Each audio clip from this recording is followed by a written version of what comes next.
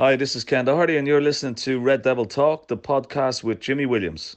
Red Devil Talk is the latest Manchester United fan site with authentic write ups on all things United, as well as interviews with former players.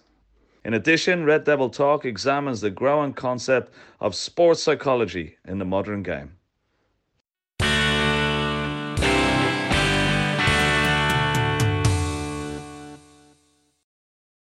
I'd like to start by talking about your move to United, Nick. Can you tell me a bit about that process? At the time, I was at York City when I started my career. I was playing in their youth team. And there was a scout, and he obviously was impressed with what he was seeing, and told Sir Alex that it was probably worth giving him a chance at United. So it came about, in August 1995, mate. Yeah. So you played your trade at York. Did you feel mentally ready to make that big jump up in standard? Well, it was all a bit of a. I didn't really have time to think about it, mate. To be honest with you, York City had just played York City had played Man United in what was called the Coca-Cola Cup, mate, on a Wednesday night, and beat Man United at Old Trafford 3-0. I wasn't playing in the game. I was only in York City's youth team, but I was there at the game, and the deal was done before that game. Without I didn't even know anything about it, mate. I just got told to go and see the manager at York the next morning, which is what I did. So I went to see him, and he told me, Man United's coming for you. We've accepted the bid, and you're going. So before I know it, I'm in the car driving to meet Sir Alex, signing the contract, and then training the next day after that. So mentally, I didn't really get time to even think about it. I was just, as you can imagine, as a young kid going into the club that you support, etc. And your dream move, no time. You just got to get your head down. But mentally, I was quite strong anyway. Having a Man United scout watching you, some players I could see being a little bit intimidated by it, but I never saw it that way. I saw it as a chance to impress this scout and do the best I can in that game that he's watching. Yeah, it all happened really quick then. You just took it in your stride. Really quick, mate. Yeah, honestly, it was unbelievable. Yeah, within a couple of days, my first training session, I signed a deal at United. Trained the next day. My first session was with a shooting session with Andy Cole and Eric Cantona. So talk about in the deep end, mate. Straight in the deep end, sink or swim sort of scenario. But I actually did all right. I really enjoyed it. That's with the manager watching, all the coaches watching as well. So I think mentally I was quite strong. Were you surprised at the jump in standard when you got off the club and how hard? You can imagine, can't you? I can imagine it must have been a big jump in standard. I was at York City with a league. I think it was a League Two team, obviously going to the best team in England, if you like, at that time. So you can imagine the standard was huge difference. The quickness of play, the quickness of thought with the players, the professionalism of the club. So yeah, the standard was high, very, very high, as it should be at Man United. World-class players, world-class club. But I soon adapted to it. A few weeks into it, I was up and running. Not a problem at all. What was your first impression of Sir Alex? Yeah, fair. Wouldn't cross him. Really, just a really nice guy, mate, to be fair. I remember him coming downstairs at Old Trafford to meet me, and dead friendly, absolutely got on with him quite well, which I did throughout the 7.5 years that I was there. So, it was just a great guy. Fair, strong but fair.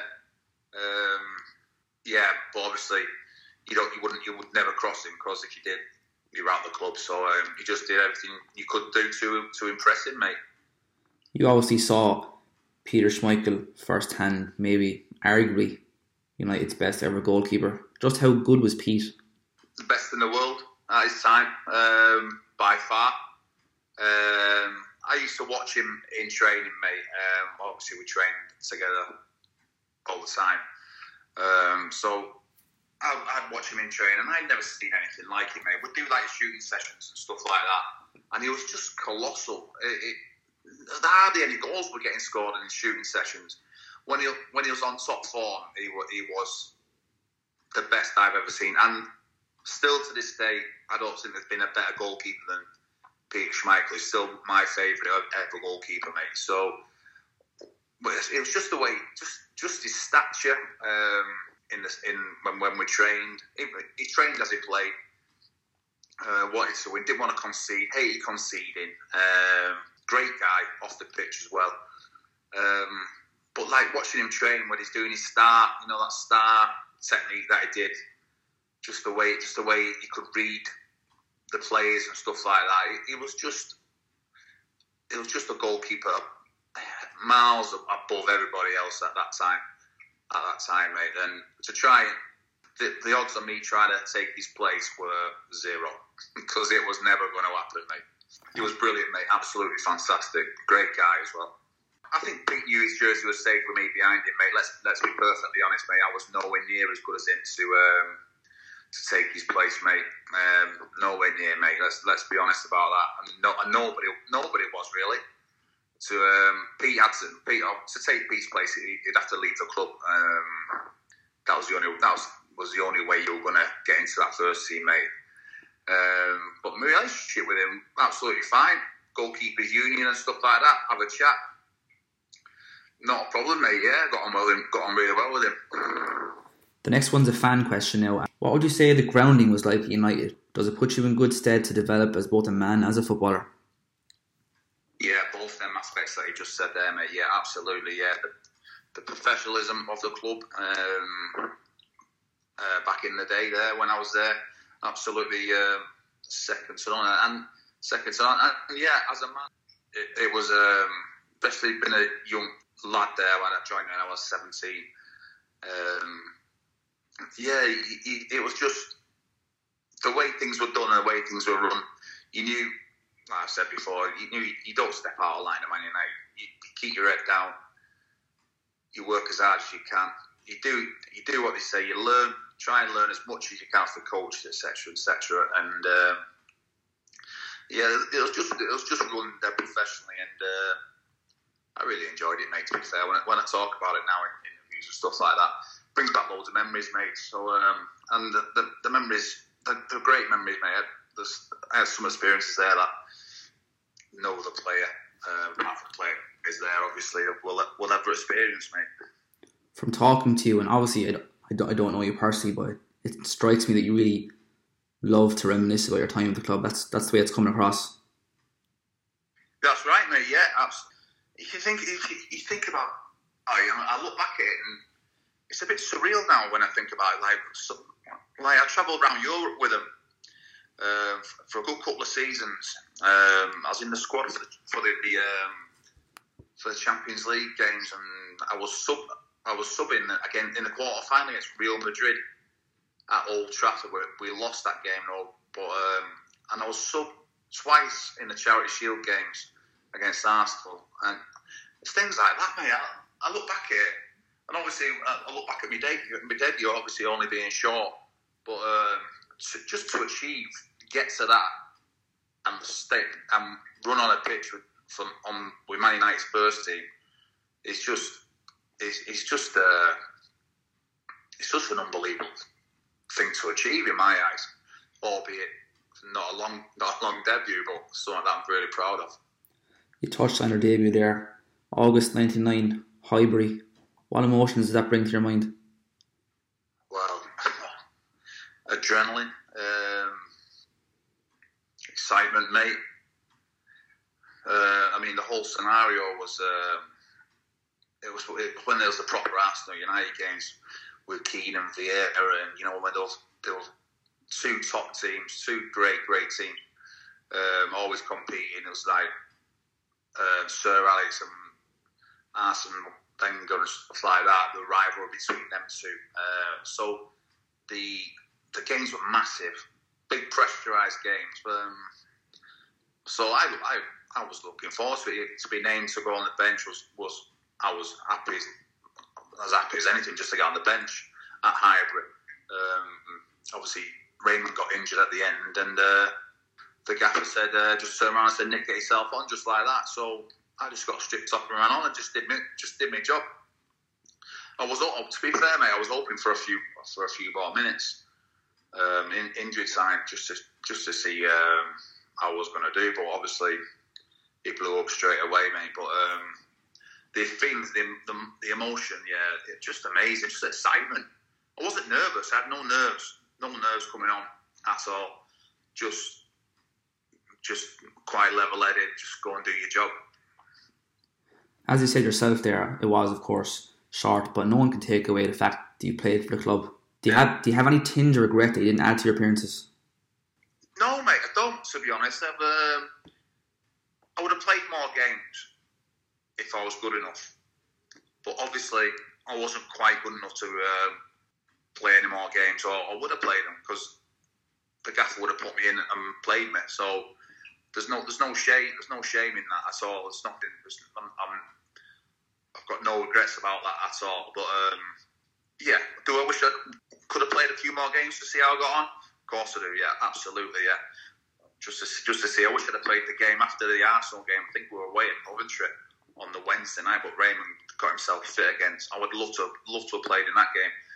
Just to see how I got on. I think I'd have done all right. I don't think I'd have been a goalkeeper who could have sustained 50 games a season in Man United's first team. I don't think I'd been good enough for that.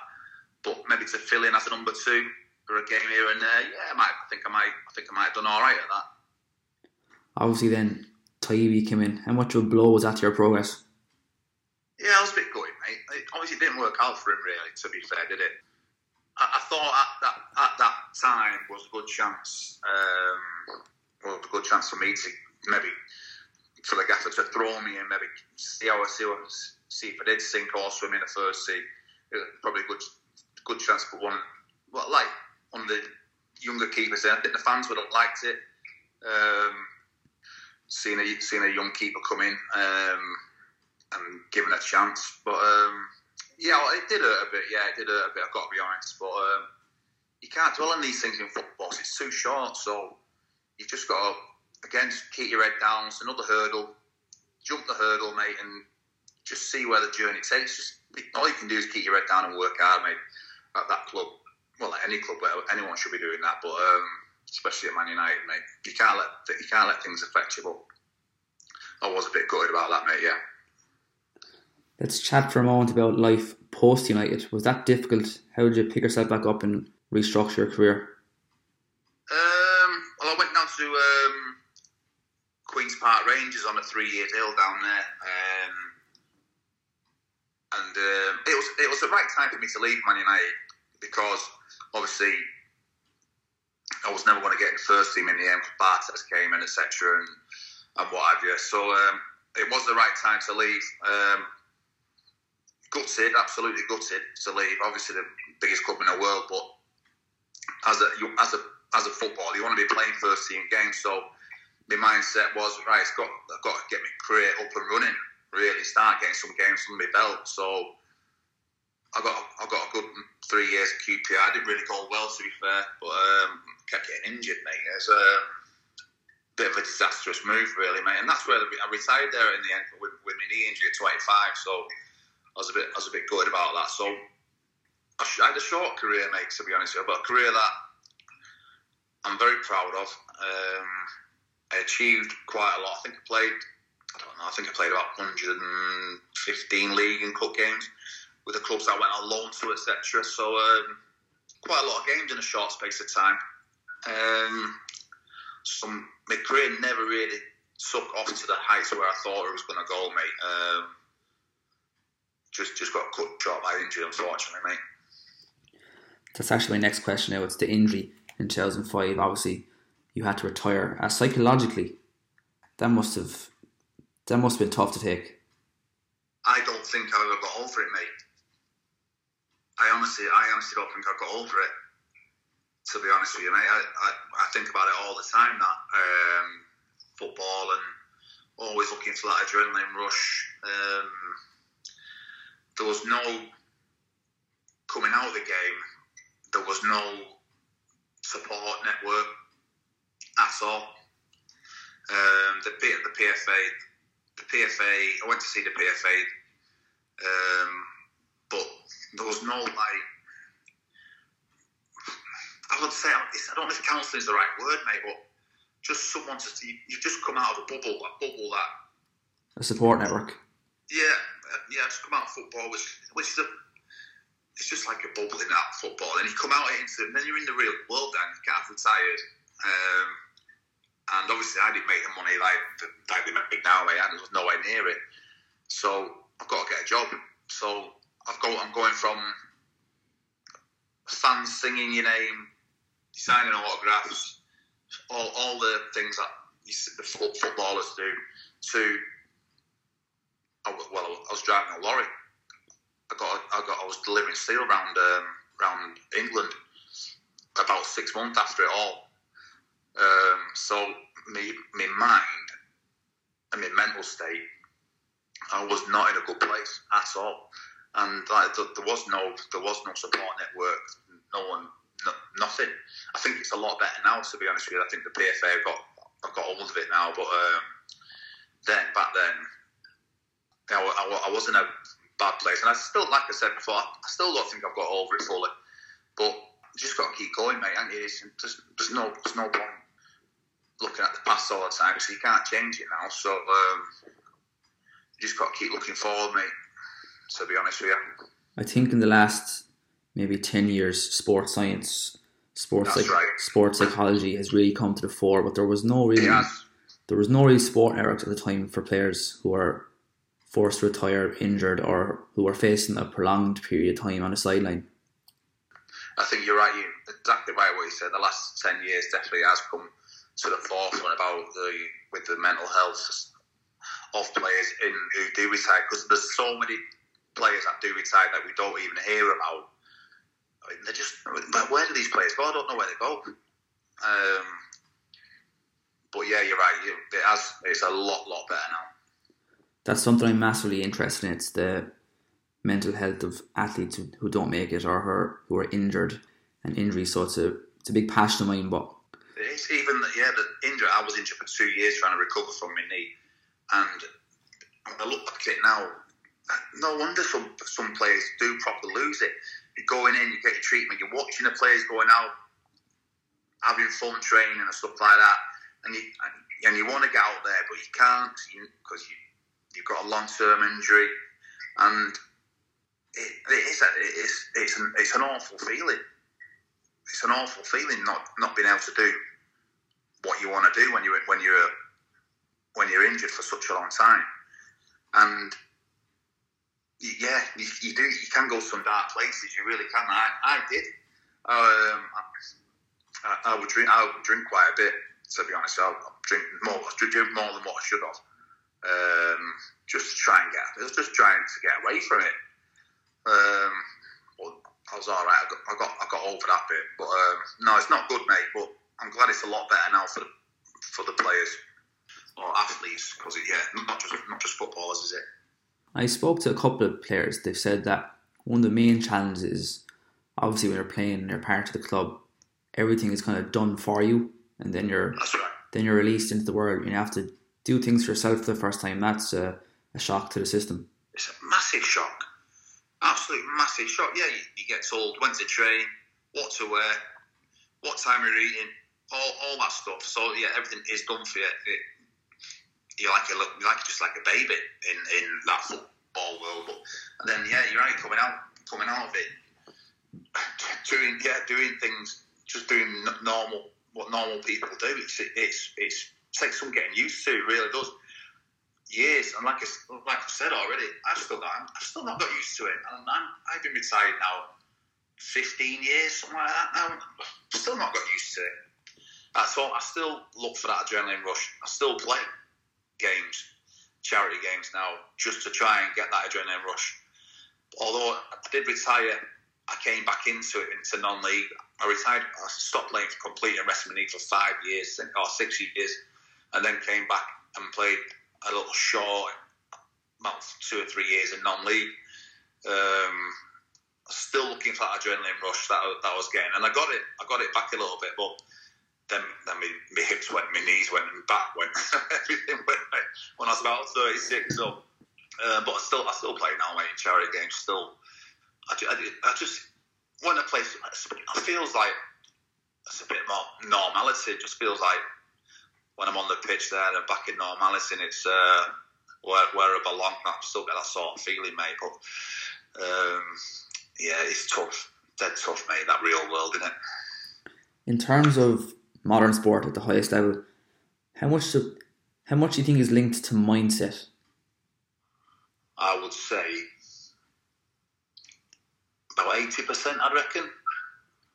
I mean, you can have all the talent in the world, but exactly, if you don't apply yourself and have the mentality to keep winning over time, ultimately you'll come up short, I think. That's right. I'd say yeah, around 80%, definitely. If you need the right mindset, you've got to be strong. Everything's got to be right up there. But like you said, if it's not, then like you said, if you can have all the ability, but if you're not right upstairs, then it's going to show. It's going to show, unfortunately.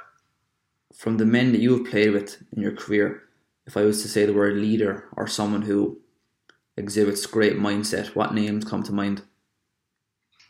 At Man United, well, I'll say Gary Neville, Roy Keane, them two leaders, mentally very strong. Obviously the manager, which it filters down from, I'd say. Absolutely, yeah. I was absolutely second to none, yeah, of course, yeah. So, right, but all them, most of them players, I'd say, or all them players in that era that I played at Man United, were leaders in their own right in different ways. But yeah, when you say a leader, I just think, yeah, Roy Keane and Gary Neville, mate, to be fair. I just have a couple more questions, Nick, and they're fan questions, if that's okay. Yeah, of course, mate, yeah. Who would you say was the worst trainer at United at the time? I'm trying to think, mate. Is there anyone there wasn't really any bad trainers, mate, because if there was a bad trainer, you won't play. Is there any other clubs I could tell you about? Well, of course, United, it's all about standards and excellence. I don't imagine too many people would drop below those standards on a daily basis. No, he wasn't allowed to. This is a thing. Or Roy Keane would go straight through you and tell you better start up in your game in training. No, there wasn't really a bad trainer, mate. Because yeah, you're out. You like you said, you'll be out. You won't play. You'll be in the reserves, and no player wants out. So I can't say there was a bad trainer, mate. To be honest with you. Did you ever get an earful off Roy? Not that I can remember, mate. No. I might have got a couple of looks in training, mate, and that was enough. If I'm honest, a couple of stares in training, mate, but no, not in not verbally, didn't know that, mate. No, but what a guy he is, what a player, mate. Absolute legend. Yeah, incredible. A one-off. They don't really make players like Roy anymore. They don't, mate. They don't. I love him, mate. I love what he does now. I love how he comes across with his commentary and all his TV stuff. Brilliant, mate. If you had 30 minutes to have a conversation with anyone from history, now this person can be a sporting figure or a musician, if you had 30 minutes to have a chat with them, who would it be and why? Some of the fan questions would make you think. Yeah, they do, don't they? I'm trying to think who really intrigued me. I don't want to go for one of the obvious ones, mate, either. I think mine would be Sir Alex. I would love to pick his brain for 30 minutes. That would be amazing, wouldn't it, mate? It'd be an experience, I'd imagine. Of course, mate. It would be unbelievable, that. I'm trying to think of some legends, mate, and I've got a few in my head. I've always been a big fan of Elvis Presley, mate, to be honest. I'd like to know what went on in his head. Yeah, I'll go with that, mate. It's a good one. We'll take that. That's imagine the stories he's got. Yeah, and Frank Sinatra. Them two, yeah. That's some right stories, mate. Perfect. Thanks very much, Nick. I enjoyed that. No worries, mate. Anytime, pal. Not a problem. If there's anything else you need, mate, just let me know. Thanks, mate. All the best. Top man, mate. Cheers, pal.